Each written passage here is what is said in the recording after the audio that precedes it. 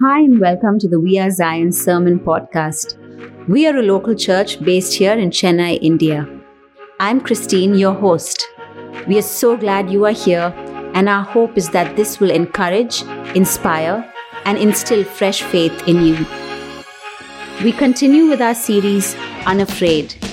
Here's Christine Gershom with today's message.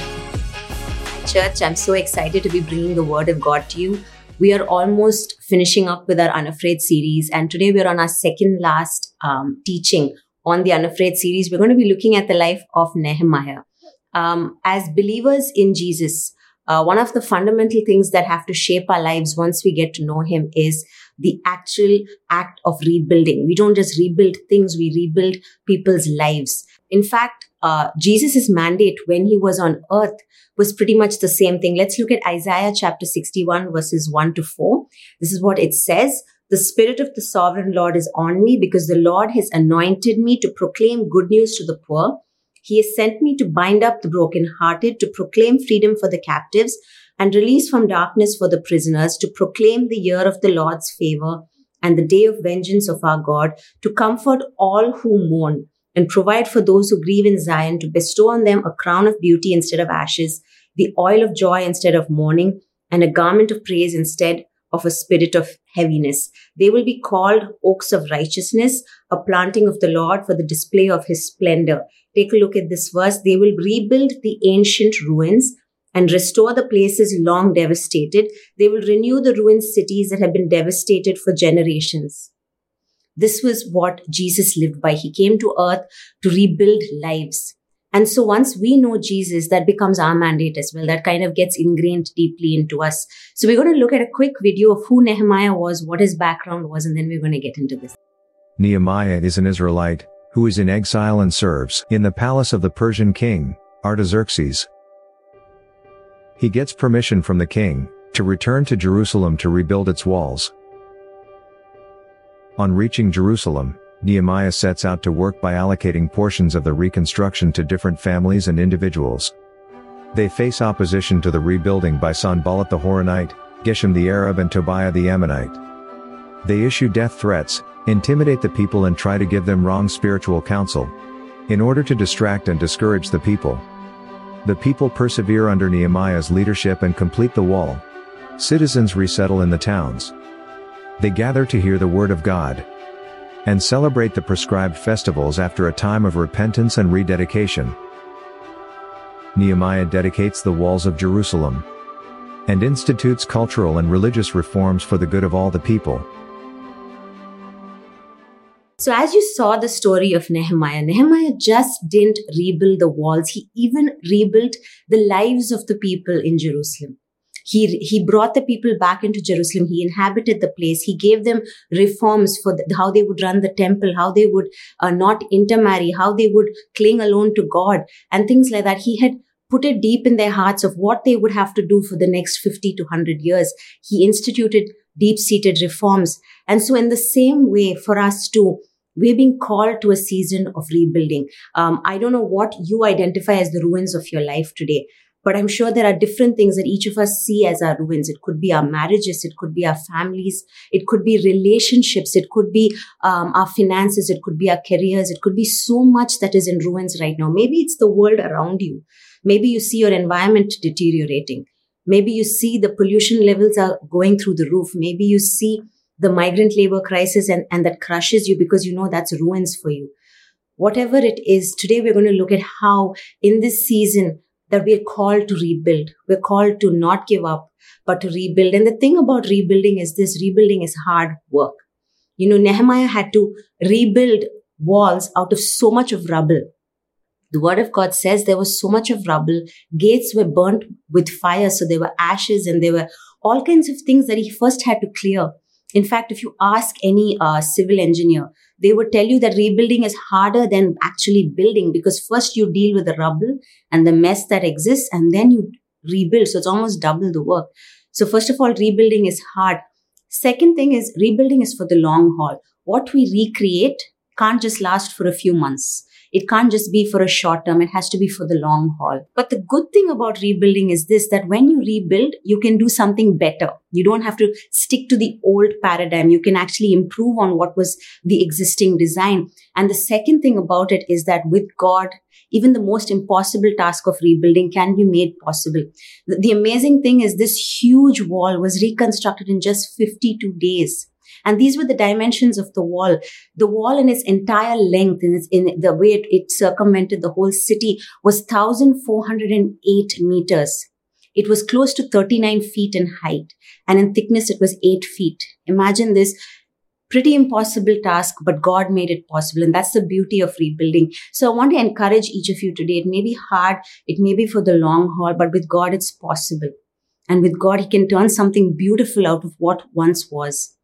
So if you and I really want to rebuild, we can be unafraid to rebuild if we, first of all, ask God to break our hearts with what breaks His. Let's look at Nehemiah chapter 1, verses 3 to 4. It says this, "They said to me, those who survived the exile and are back in the province are in great trouble and disgrace. The wall of Jerusalem is broken down and its gates have been burnt with fire. When I heard these things, I sat down and wept. For some days I mourned and fasted and prayed before the God of heaven." Like I was asking you, what are some of the things that are breaking you currently? I know that for a lot of us, when we look at the state of the poor in our country currently, it's breaking our hearts, because for most of the country, we're just sitting at home.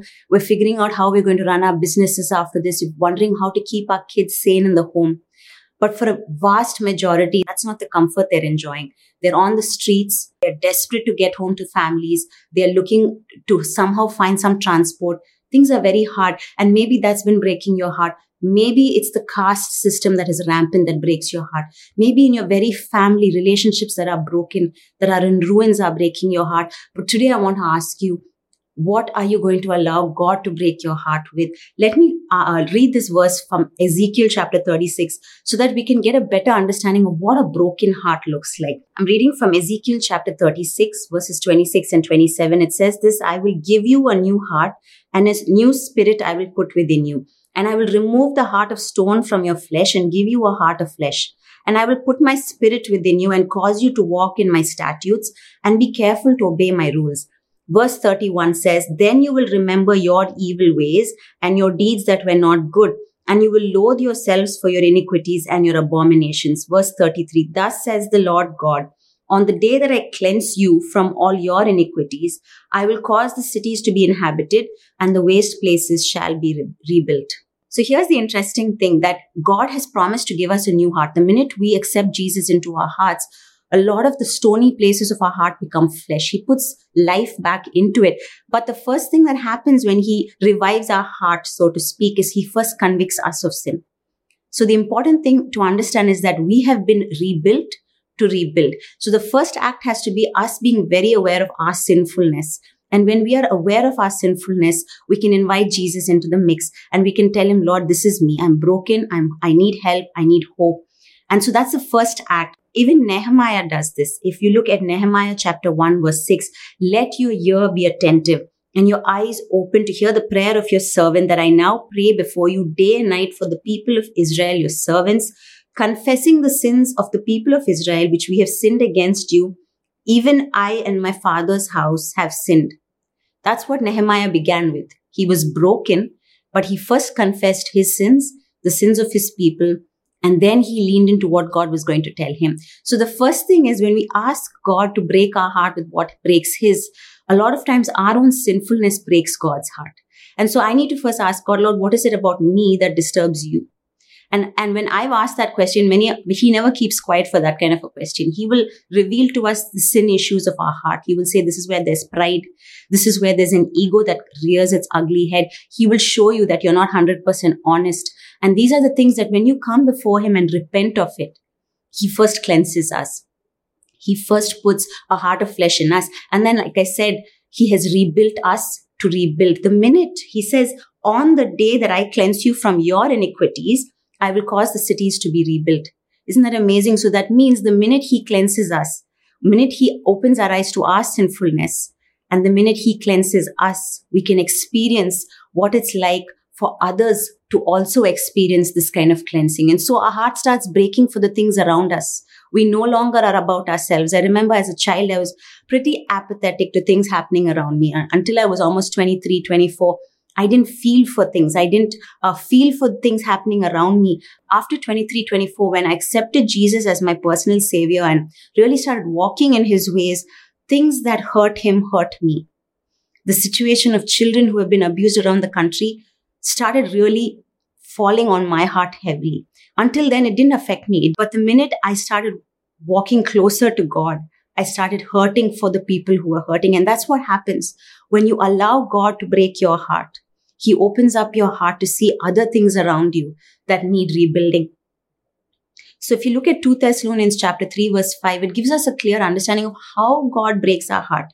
This is what it says. May the Lord direct your hearts into God's love and Christ's perseverance. So I want to ask you today, what is your heart breaking for? It could be for your own family. It could be for your own marriage. It could be for the way your business is being running. Maybe the things that you observe as ruins are the very things that God wants to burden your heart with. But will you first come before him and lay it all before him and say, Lord, this is who I am. I need help.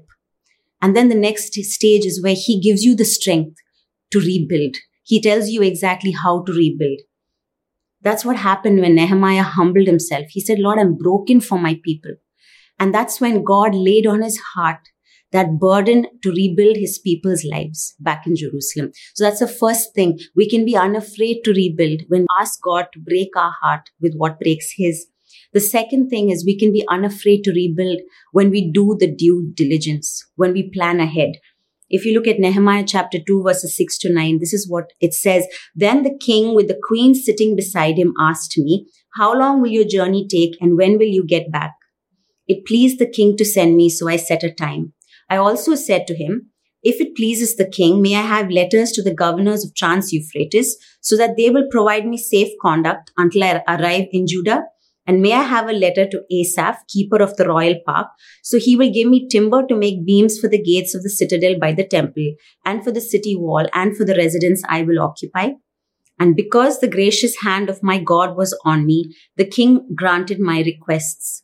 And so I went to the governors of Trans-Euphrates and gave them the letters of the king. The king had also sent army officers and cavalry with me. We're going to look at chapter 2, verses 11 to 13. It says, I went to Jerusalem, and after staying there 3 days, I set out during the night with a few others. I had not told anyone what my God had put in my heart to do for Jerusalem. There were no mounts with me except the one I was riding on. By night, I went out through the valley gate toward the jackal well and the dung gate, examining the walls of Jerusalem, which had been broken down, and its gates, which had been destroyed by fire. So what Nehemiah does is before he even begins the act of rebuilding, he does a whole lot of research. And he does a whole lot of asking as well. When the king asks him, what help do you need? He doesn't just say, no, it's okay, I'll figure it out, which most of us like to do. We don't want to get indebted or obligated to anyone. But here he openly says, I need help. I need safe passage to my location. And so he gets letters for all the governors. He says, I need timber because I need to rebuild things. Give me, access to wood. And so these kind of things that he asked for unashamedly helped him. Second thing he did was he did his research. He went by night, he got on this horse of his, went around and examined the state and the ruins of the walls and the gates. And so for us today, it would be unwise if God has already given you something to rebuild, but you're not going to do the due diligence. You're going to just rush into it headlong. It might be a little foolish because you don't know the magnitude of what God is asking you to do. If we can look at Proverbs 19 verse 2, it says, desire without knowledge is not good. And whoever makes haste with his feet misses the way. Desire without knowledge. And knowledge comes because we seek for it. We go after it. Let's look at Proverbs 2 verses 1 to 8 in the Message version. Make insight your priority, it says. Good friend, take to heart what I'm telling you. Collect my counsels. Guard them with your life. Tune your ears to the word of wisdom. Set your heart on a life of understanding. That's right. If you make insight your priority and won't take no for an answer, searching for it like a prospector panning for gold, like an adventurer on a treasure hunt, believe me, before you know it, fear of God will be yours. You will have come upon the knowledge of God. And here's why. God gives out wisdom free, is plain spoken in knowledge and understanding. He's a rich source of common sense for those who live well, a personal bodyguard to the candid and sincere. He keeps his eyes on all who live honestly and pays special attention to his loyally committed. Some of the words I'd highlighted were this: tune your ears to the world of wisdom.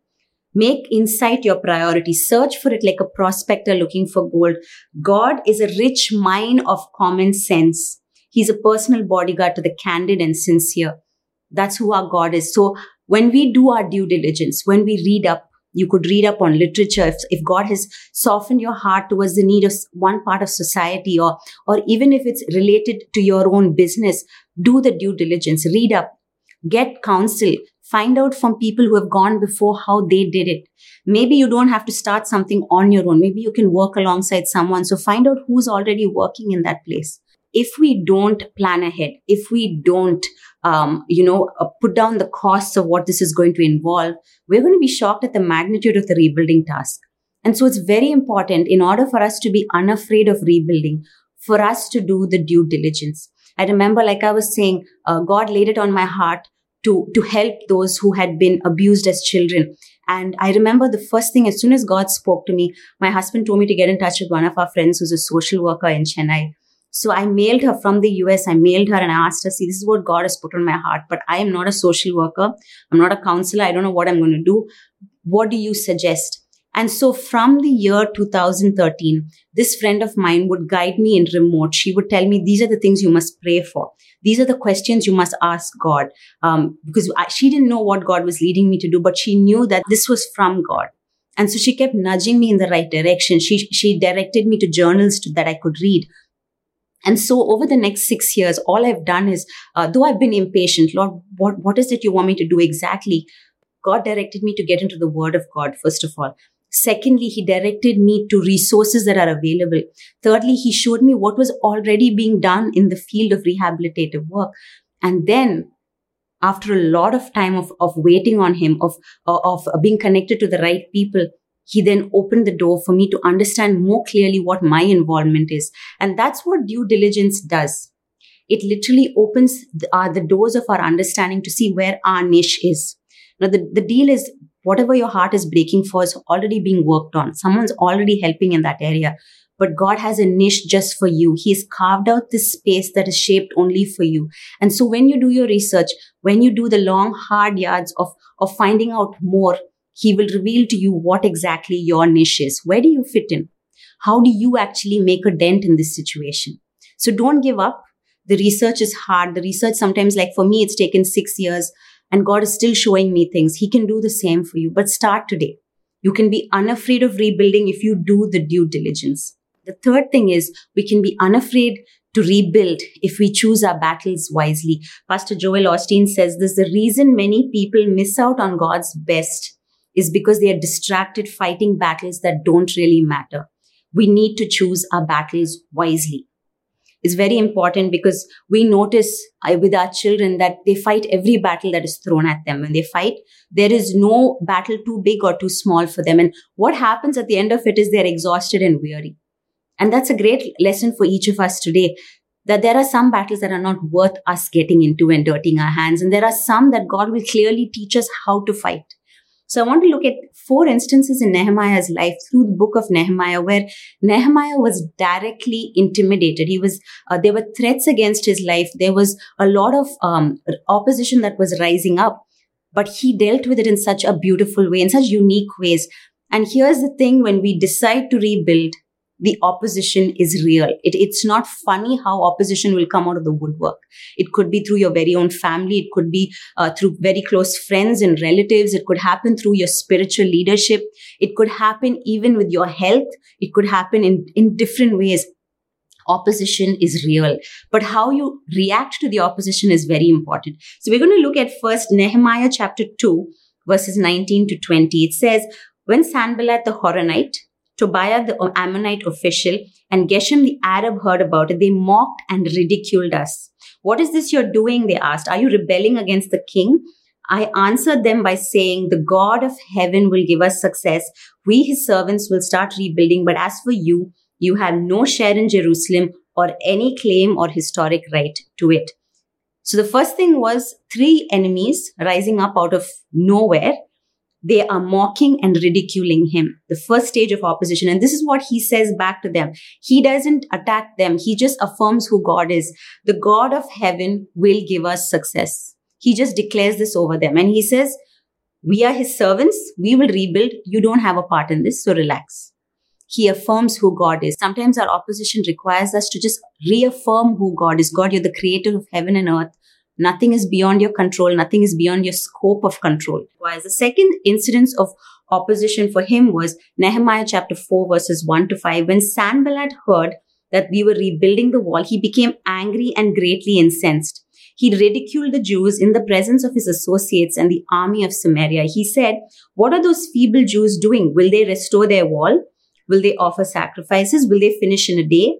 Can they bring the stones back to life from those heaps of rubble, burnt as they are? Tobiah the Ammonite, who was at his side, said, what they are building, even a fox climbing up on it would break down their wall of stones. And so this is what Nehemiah replies. He says, hear us, O God, turn their insults back on their own heads. Give them over as plunder in a land of captivity. Do not cover up their guilt or blot out their sins from your sight, for they have thrown insults in the face of the builders. The second tactic he is using here is when they are insulted and people are intimidating them, he puts the load onto God. He says, Lord, you deal with them. Put these insults back on them. Again, Nehemiah doesn't dirty his hands by wasting time coming up with retorts or comebacks. He just hands it off to God. The third kind of opposition they face, Nehemiah chapter 4 verses 11 to 15.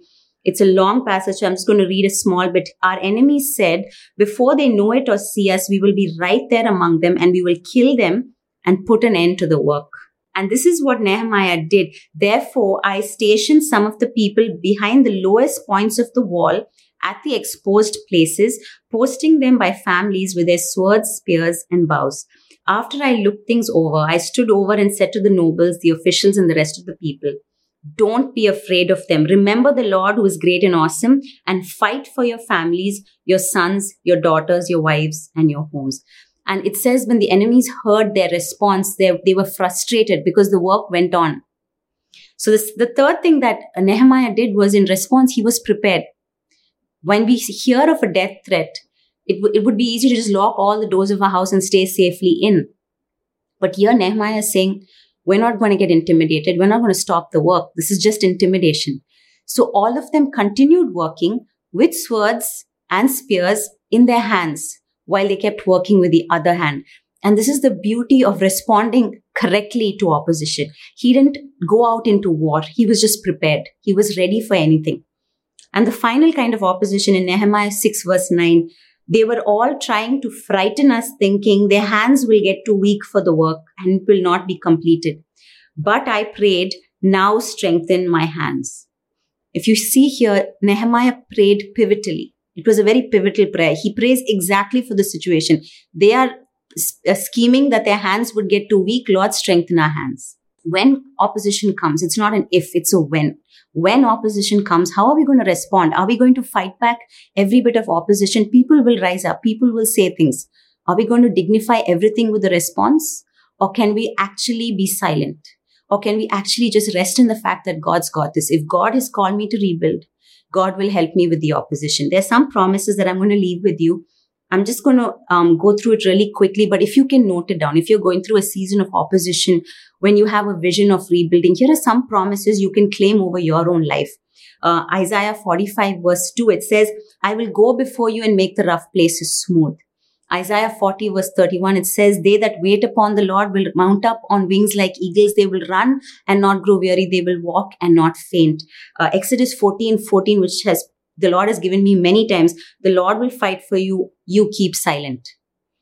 Psalm 28 verse 7, the Lord is my strength and my shield. My heart trusts in him and I am helped. Psalm 138 verse 3, on the day I called, you answered me. You made me bold with strength in my soul. And Joshua 1 verse 1, have I not commanded you? Be strong and courageous. Do not tremble. Do not be dismayed, for the Lord your God is with you wherever you go. So the reality is that opposition will come. The opposition is real. Other reality is also that when God has called us to rebuild, he will be with us. We are not alone. He stands with us. He prepares us for war. He helps us. So as I conclude, I want to leave you with this. Rebuilding is hard work. It's not for the faint-hearted. But here's the thing. It's hard work because of the amount of rubble you have to deal with. If you're going to step into a season of rebuilding your home or your family or your career or maybe even society around you, the brokenness that you see, you will be dealing with a lot of rubble that looks like past memories, past hurts, brokenness, a lot of hardships that they have undergone. And you have to work through all of that to really rebuild. And so I would urge you not to give up. The next thing is it's for the long haul. So when you work to rebuild something, it's not just for the next few months. It's going to be something that you do for years on end. The important thing to remember about rebuilding is that you can create something way more beautiful than what existed to begin with. And so if you're going to rebuild your marriage, expect great things. If you're going to rebuild your home, expect that it's going to look way better than something you ever imagined. If you're going to rebuild your business or your career, trust God that, Lord, if you call me into rebuilding, you will make it something beautiful. And also you can be unafraid to rebuild if you ask God to break your heart with what breaks His. The second thing is that we can be unafraid to rebuild if we will do the due diligence, if we will do the hard yards, if we will do all the background work so that God shows us that niche we must work. And finally, we can be unafraid to rebuild if we choose our battles wisely. It's very important that we don't fight every battle that is thrown at us, but that we sit back sometimes, allow God to show us how to fight the battle. Remember that each of us who know the Lord, we have been rebuilt to rebuild. That's our calling. That's our mandate. Each one of us, no exceptions. What are you going to rebuild today? You may be asking me today, okay, I love this. I love the concept of rebuilding. In fact, I need to rebuild a lot of areas in my life and around me, but I don't know Jesus. I don't know who Jesus is. Can I urge you to just close your eyes at this time, to still your heart and just repeat this simple prayer after me, a prayer inviting Jesus into your life. For once He rebuilds you, He will enable you to rebuild others. Can you just pray this with me? Dear Lord, I invite you into my life. There are ruins and brokenness and charred remains of my past that I need you to help clear up. And so, Lord, I ask that you will forgive me of every sin, every wickedness, and that you will make me whole again. I pray that you, with your resurrection power, will fill me today with life, strength, and ability. I thank you, Lord, for all that you are going to do in my life. I love you and I thank you. In Jesus' name, amen. Amen. Thanks for listening to this message. We hope you were blessed. To hear more messages like this, make sure to subscribe and check out our podcast channel for past episodes. If you like what you are hearing, consider rating us, subscribing, and even sharing it with friends. That would really help us. For more content from We Are Zion and to connect with us, go to wearezion.in. Remember, whoever finds Jesus finds life.